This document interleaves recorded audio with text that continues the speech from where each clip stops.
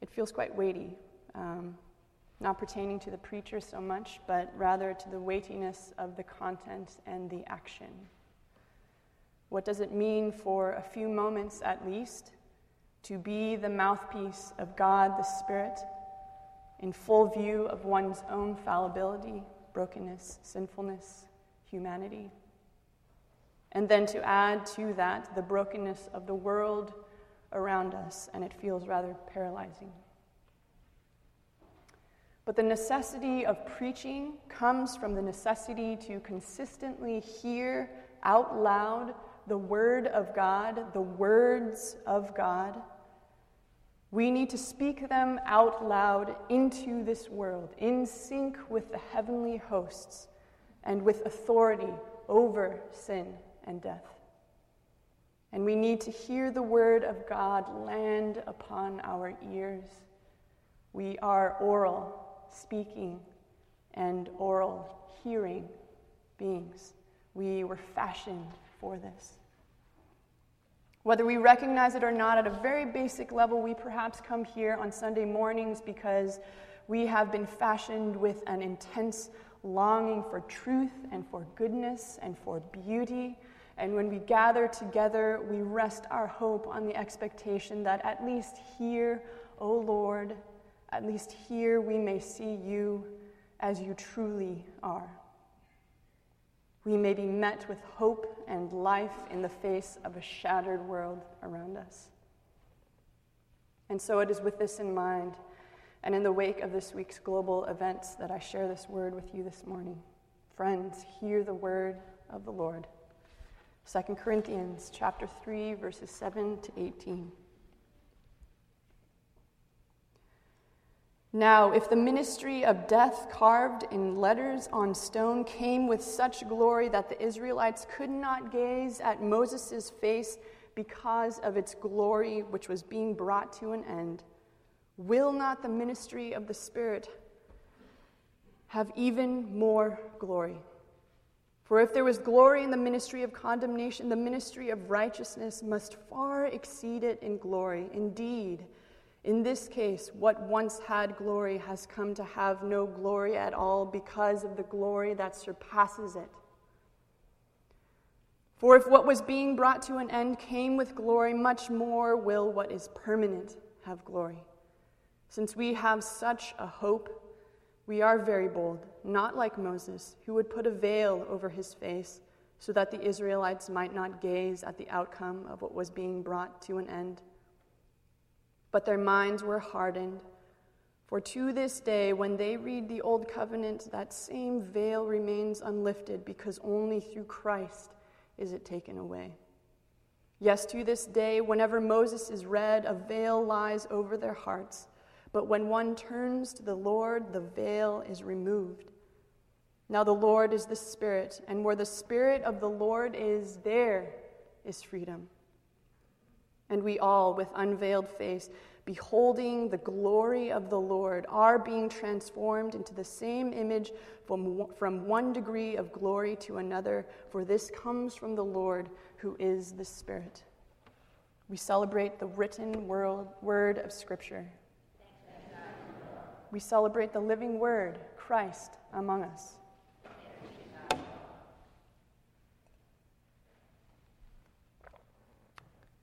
Verse 18. We all with unveiled face, katoptrids aminoi. What a mouthful. Katoptrids aminoi, meaning beholding as in a mirror, beholding as if seeing our reflection, beholding as if seeing our own image before us, the glory of the Lord. We all with unveiled face, beholding the glory of the Lord, as if looking at the reflection of our own image.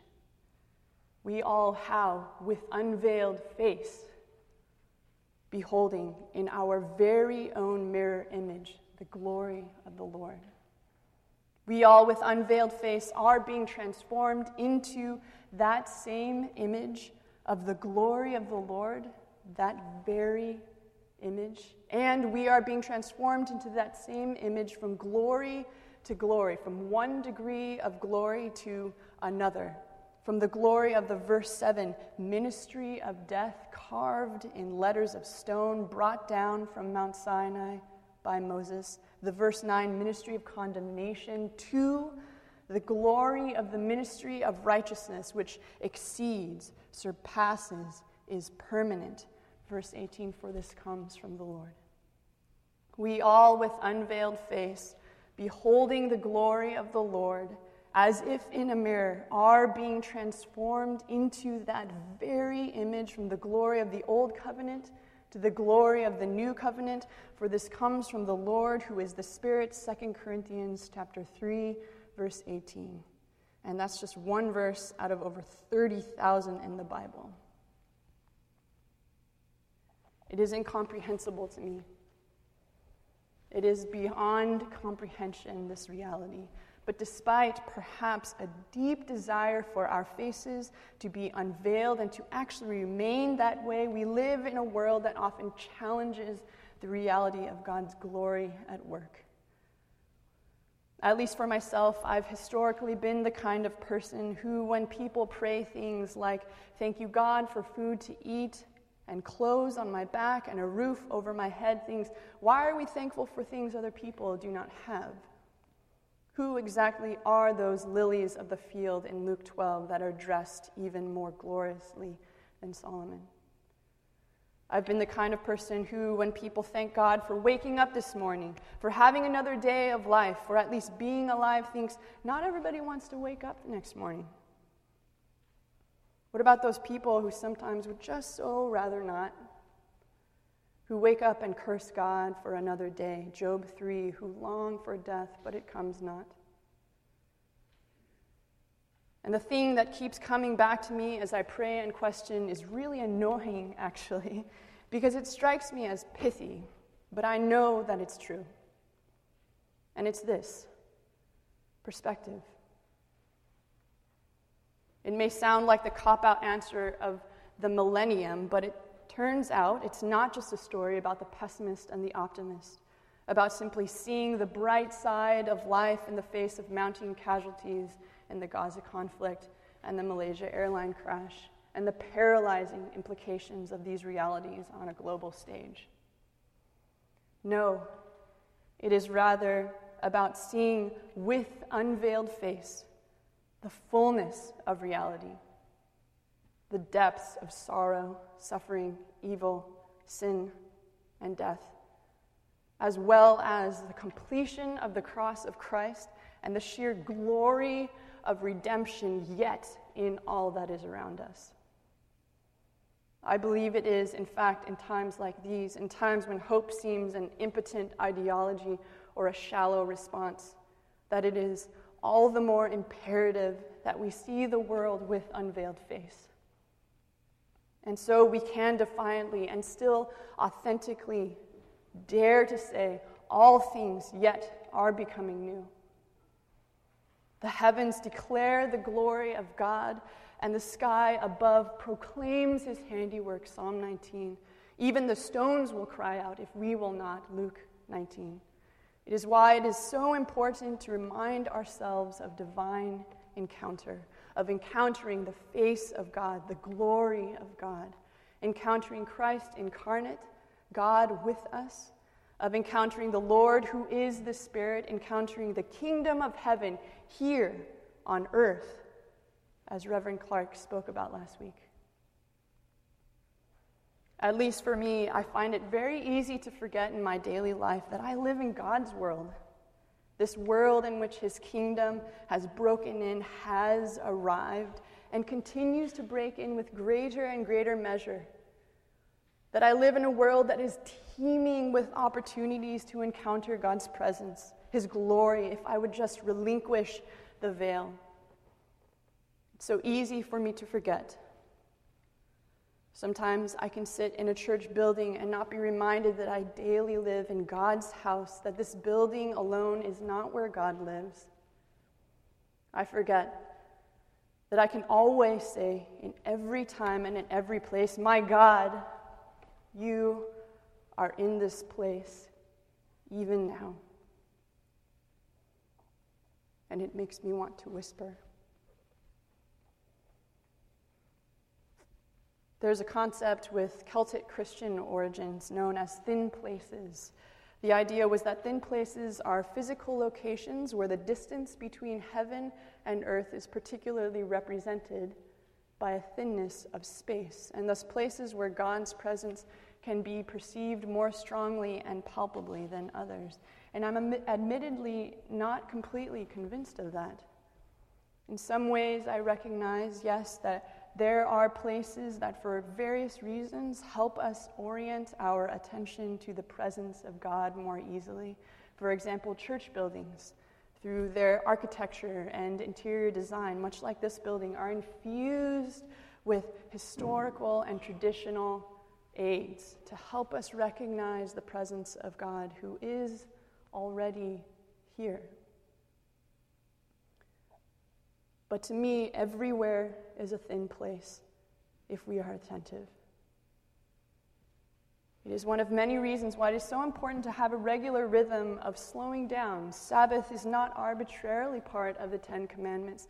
Sabbath weekly keeps us from spiraling out or hurtling down a hill, building momentum, finding somewhere way down the line that we have completely lost control, lost all sight of reality, significance, meaning, the bigger picture. Sabbath is a gentle push on the brakes that says, slow down, rest, look up, look around you, be attentive, listen. I, the Lord your God, am alive. I am at work. I am redeeming all things to myself, including you, my beloved. My beloved. Come, be a part of my redemption this week. In this way, if we go on retreats, we do not go in order to go to a thin place per se, but rather to reorient our attention to the reality that we daily live in a thin world. And we ourselves are thin places, and for this reason are able to experience every place as a thin place. When people meet us, we present them with an incarnate, a bodily, thin place by which to encounter the very presence of God. Wow. All of God's creation reflects His glory, but we human beings are the only image bearers of His creation. We alone have the capacity for an attentiveness, a sensitivity to the glory of God in all He has made, to take part in the ministry of righteousness, in the words of the Apostle Paul, that is happening all around us. But also to the ministry of righteousness that is happening within us. We are called as image bearers and thus co-creators to be attentive and sensitive to the glory of God in all we do and make, which profoundly impacts and shifts all we do and all we make. We spend very little time at retreat centers, on mountaintops, in church buildings. So what about beyond these walls? What about in the midst of this broken world? Thankfully, we are not simply called to live in the tabernacle. We, in fact, are temples in which God abides through His Spirit. Many of you will be familiar with the phrase, Holy of Holies, or the most holy place, which in ancient Israel designated the innermost place in the tabernacle where the Ark of the Covenant, the presence of the Almighty God, abided behind a curtain, a veil. Only the high priest of the Levite tribe could enter into the Holy of Holies, and even then only on the Day of Atonement with very specific and elaborate preparations, Leviticus 16:2, so that he may not die. We not only have access to the Holy of Holies every moment of our lives, but we are ourselves infused with the presence of Yahweh, the Lord, who is the Spirit, incomprehensible. And yet somehow we're able to take that for granted. Sometimes we still manage to veil the presence of God from even our own sight. and it profoundly changes the way that we experience or don't experience everything. In Exodus chapter 34, each time Moses encounters the Lord, his face is ablaze with the glory of God. I can't even imagine it. And yet Scripture says that that glory is idiomatically nothing compared to the glory of the ministry of righteousness, ushered in by Christ, the only one who can unveil our faces through his death, resurrection, and ascension, and through the sending of his Spirit, the Lord who is the Spirit. Moses had nothing on us. The greatest revelation and revealer, the only unveiler, is the revelation of Christ to us. He was both a revelation of the glory of God, but he also opened people's eyes to the glory of God at work all around us, as well as the glory of God that abides and is at work within us. Luke chapter 24, verses 13 to 35 recounts the story of two disciples on the road from Jerusalem to Emmaus. Talk of revolution against the tyrannical empire of Rome was on the rise. But then the favored prophet, mighty in deed and word before God and all the people, was crucified. We had hoped, say the two disciples to Jesus, that he was the one to redeem Israel. All hope, seemingly, was lost. But they had encountered the risen Christ on the third day, following his crucifixion, and not yet knowing it was he, Jesus, they invited him to stay with them. Verse 29. But they urged him strongly, saying, "Stay with us, for it is toward evening, and the day is now far spent." So he went in to stay with them. When he was at table with them, he took the bread and blessed and broke it and gave it to them. And their eyes were opened, and they recognized him. And he vanished from their sight. They said to each other, "Did not our hearts burn within us while he talked to us on the road, while he opened to us the Scriptures?" And they rose that same hour and returned to Jerusalem. And they found the 11 and those who were with them gathered together, saying, "The Lord has risen indeed and has appeared to Simon." Then they told what had happened on the road and how he was known to them in the breaking of the bread. In encountering and communing with Christ, and therefore in our communing with one another, the world is revealed to our unveiled faces, as it is in reality. Likewise, when we relinquish the veils on our faces to reveal the glory of God ablaze within us, we not only ourselves see, but we also reveal to the people around us the true nature of the world, being redeemed. In this way, communion with Christ is both a promise and a calling. In communion with Christ and one another, we see with eyes anew the promise of the glory of God, yet redeeming all things around us.